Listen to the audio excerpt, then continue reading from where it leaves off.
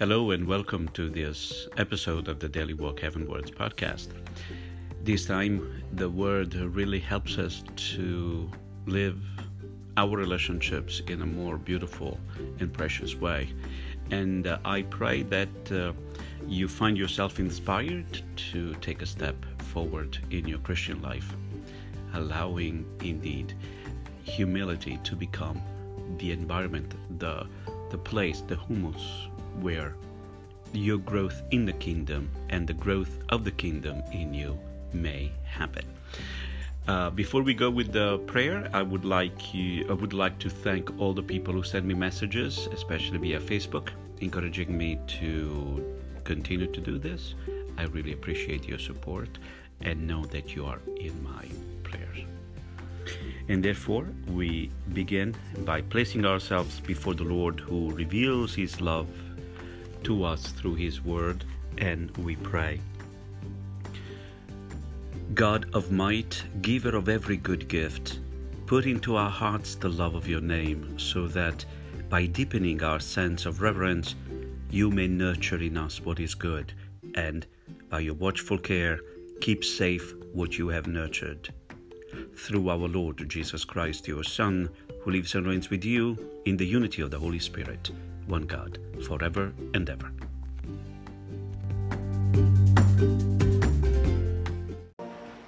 The Lord be with you.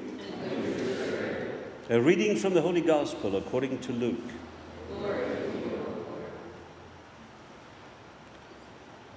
On a Sabbath, Jesus went to dine at the home of one of the leading Pharisees, and the people there were observing him carefully. He told a parable to those who had been invited, noticing how they were choosing the places of honor at table. When you're invited by someone to a wedding banquet, do not recline at table in the place of honor. A more distinguished guest than you may have been invited by him, and the host who invited both of you may approach you and say, "Give your place to this man," and then you would proceed with embarrassment to take the lowest place. Rather, when you are invited, go and take the lowest place, so that when the host comes to you, he may say, "My friend, move up to a higher position." Then you will enjoy the esteem of your companions at table. For everyone who exalts himself will be humbled, but the one who humbles himself will be exalted. Then he said to the host who invited him, "When you hold a lunch or a dinner, do not invite your friends or your brothers or your relatives or your wealthy neighbors, in case they may invite you back and you have repayment. Rather, when you hold a banquet, invite the poor, the crippled, the lame, the blind. Blessed indeed will you be because of their inability to repay you, for you will be repaid at the resurrection of the righteous." The Gospel of the Lord. So we take another step, and as a Christians, now we have to understand that even though the gospel passages, the scriptures, are given to us as episodes, right, in smaller portions, in the book they're really considered as a unit. So let's remember what St. Luke has been doing, so that we can understand what the message is, hopefully a little bit more clearly.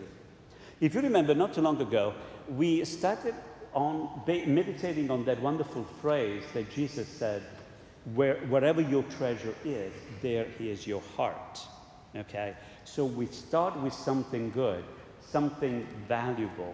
And Jesus told us in that very Sunday, I believe 4 weeks ago, the 19th, that the treasure is found in the fact that God is pleased to give us His kingdom.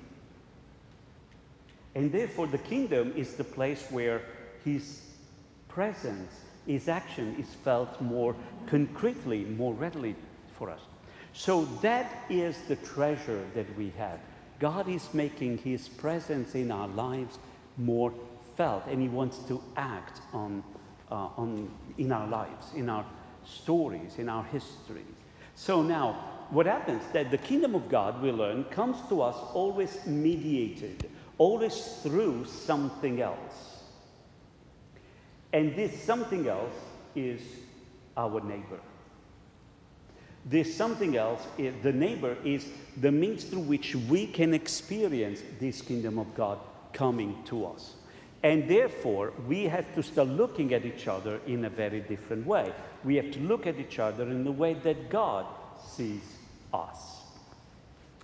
Now, what happened? Last Sunday, we meditated, we heard Jesus say, strive to enter through the narrow gate.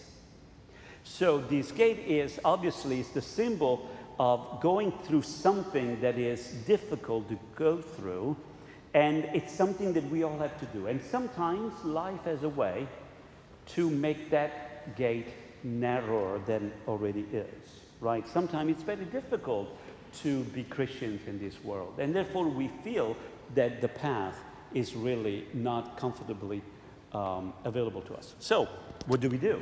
Well, when I encounter that narrow gate, I'm trying to squeeze as much as I can. You know, I'm trying to look way thinner than I am, trying to go sideways. I wanted to go through, and sometimes it's tough.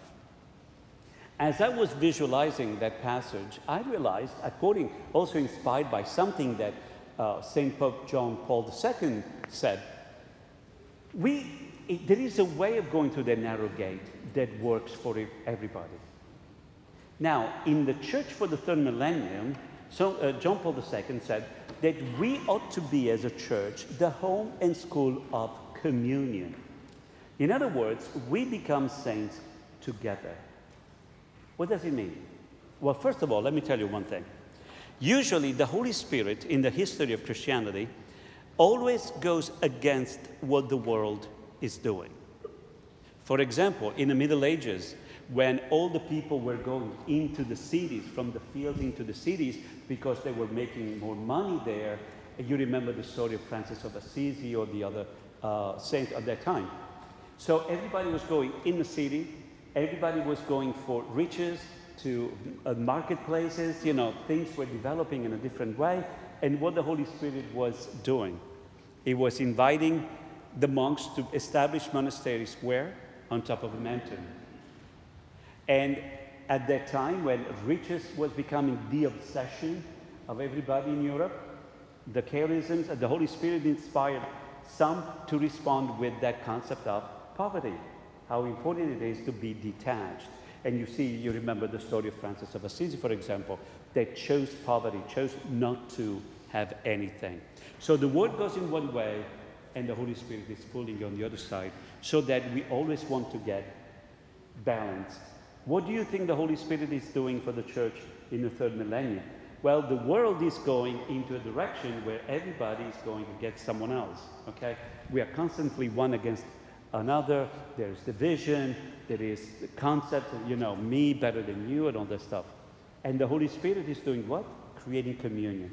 It's inspiring people to come together and look at each other as brothers and sisters. There is also the ecumenical movement coming, so that churches getting together to one another. Are you following? So always keep in mind what the Holy Spirit is doing and what the world is doing. So we can figure out if things are done in the spirit of the Holy Spirit, no pun intended, or not. So now when we see the narrow gate, when I see myself going through the narrow gate, I see this very simply. Here I am, I'm trying to squeeze in, and there are some people who have already been through that narrow gate. So they're on that side, and they're trying to pull me in, okay? Because again, we have to do things with one another. We have to understand that we are a body. We are not just individual persons that come here to church, they go to Mass and they go back home. We are a body, and the body must work together. What happens to that cell in our body that instead of giving, instead of working with the rest of the body, begins to take and consider itself as independent from the body? Becomes cancerous, right? And what do?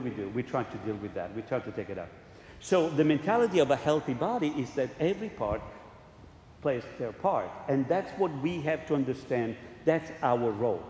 Even in supporting each other's spirituality, each other's trials and things. I want to believe that when it's time for me to go through a narrow gate that is narrower than the one I can really go through by myself, you will be there to pull me in, or if you're on the other side, to push me back there. Amen? You seem to be very enthusiastic about this. All right. But the understanding is that, so when you are going through this, you need to know that there is a community behind you that supports you with prayers, with whatever it is that we need. This is who we are. Yes? Okay. You're not completely sure. All right, don't worry. It's all right. We're going to get there. So now, in order to get there, and I understand it's not easy to say yes, but in order to get there, we need to have a virtue that helps us to change our minds, help us to see things from the point of view of God. And that's what the liturgy of the Word today tells us. It focuses on the virtue of humility. And humility is that virtue that fights the sin of pride. You remember the seven deadly sin that we have. The virtues, they all match. So pride is the general of all sins, okay? Because behind every sin, there is pride. Pride speaks its own language. Pride is easily recognized when we hear people saying, I am better than you because I said so. Or my way is better than yours because I said so. Okay? It's recognizable. And I'm challenging you to take a look at recognizing this week the language of pride. On television or even on social media. My favorite one is when people put on on Facebook, for example, something like, if you disagree with me on this point, you should befriend me. You should unfriend me. Like, okay, so I'm only friend if we agree on something. Like, why don't we do the other way around, right? So the language of pride creates conflict, creates competition, creates a false sense of self. Because pride makes us feel higher, taller, and we take a point of view that is top down, and it inflates the ego. I am bigger than you. I'm more important than you. I am. Just because I said so. You might say, well, wait a moment, I think I'm more important than you. I think I do things better than you. What does humility say? Humility is not when we say, oh, you know, I'm not good, or I don't know what that is, but it's certainly not humility. The word humility comes from, as a root word, humus, not hummus, the lovely, delicious bread that we use. Yeah, no, that's another thing. Humus is actually the earth, the ground, the dirt, right? So humility is the virtue that allows us to be grounded with our feet on the ground. So while pride makes us go higher, humility says, dude, come down because I need to talk to you. And what does humility tell us? It said, yeah, that's true. There are certain things that you're good at. But let's be honest, there are certain things that you're not good at. And those things that you're not good at have to be part of the equation, have to be part of your life. I have to tell you, there are certain things. Now, we were meditating not too long ago at Daily Mass on the fact that God has given each one of us on earth at the very least, one talent. Some have 5, others have 10, 200, and but each one of us at the very least has one. So, thanks be to God, we all have one talent. And so, I can tell you, I have some gifts. There are certain things that come to me very easily. Now, if I only look at those things, I will have a very false sense of who I am. Why? Because on the other side, there are things that I'm not really good. For example, languages come to me very easily. There are certain things like theology, scriptures. I absorb them like nothing. But you know what? I'm terrible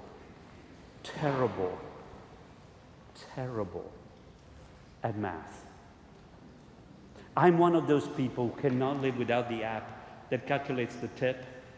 You know, there is nothing more annoying to me than people telling me right there when the guy is waiting for me to get, oh, you just move, you know, you do 10% and you too move the, like, I don't even know what that means, you know. I count on my fingers, and if it's more than 10, I don't know what to do. I'm really that bad. I'm really that bad. So I remember in college, you know, I was taking philosophy, and I was doing philosophy of science. In that particular case, I was doing physics, and I was, you know, dealing with entangled particles in quantum mechanics, and I was failing college algebra. And my teacher was going, how can it be? I don't know. You know, those numbers, I don't know. So, one side, I'm good. The other side, Now, I can only be myself. I can only be able to be truly able to grow as a person when I integrate both sides. Now, do you understand what Jesus is saying? If you exalt yourself, if you only put up yourself without considering the rest, you have very false sense of who you are, and there can be no growth. But there can be conflict, can be a lot of strife. In fact, in the families, in organizations, even in this country and in the church, the problems we have come from the fact that pride speaks louder than humility. What will happen if we will bring everything back? What will happen if we start looking at each other from the point of view of humility? This will happen. I will start seeing you for who you really are, a gift to me. I am a gift to you, and we are a gift to each other, because that which I'm good, it may be helpful to you, but certainly what I really need help with, you can give it to me, and vice versa. Do you get it? Do you understand what I'm saying? Now imagine this in a family where the spouses, for example, don't have to compete for anything, but without any problem saying, I'm so glad you're in my life because I'm really bad at this, and you're good at it. So now guess what? The two becomes compatible. They can work together. Now imagine instilling this to the children. And then look at what will happen in the workplace, in the town, in the church, in this country. What would happen? It will happen that whomever we encounter, whether we agree with that person or not, we can still see that person as able to enrich my life. And therefore, I can enrich theirs. And we can therefore lift each other up. And lift each other up. And lift each other up. And you know, when we grow in that way, we can evolve. And the kingdom of God as a way of establishing itself in our midst. No? You understand what I'm saying? That's how the kingdom come. We keep praying, thy kingdom come. And Jesus said, the kingdom of God is already in your midst because it's in you. How do you think it's going to happen? It happens when I start seeing you and you, me, and together we're going to see the world in the very same way that Jesus does. And we will be with our feet firmly on the ground and our heart already in heaven. And we will be able to lift everybody up. This is our mission, and this is what we ought to do. And let's give it a try this week. Recognize the language of pride in whatever relationship you are in, whatever media, whatever, and put humility in there and see how things can be lifted up. And if you want, share this experience with me so that we can enrich each other and find out, oh my goodness, the kingdom of God is already present in our lives. As we continue to pray, we want to thank the Lord that as a Father is inviting us to start looking at things in a different way and say, trust me, that kingdom is mine. I know how it works, and I'm inviting you to step into it so that you can get all the riches out so that your life can be enriched. And we bring to the altar with humility everything that we struggle with, but hopefully also with our yes, being able to continue to do what God invites us to do and be able to see each other for we truly are, children of God, who but out of love and faith are willing to create the family of God and bring the kingdom wherever we go.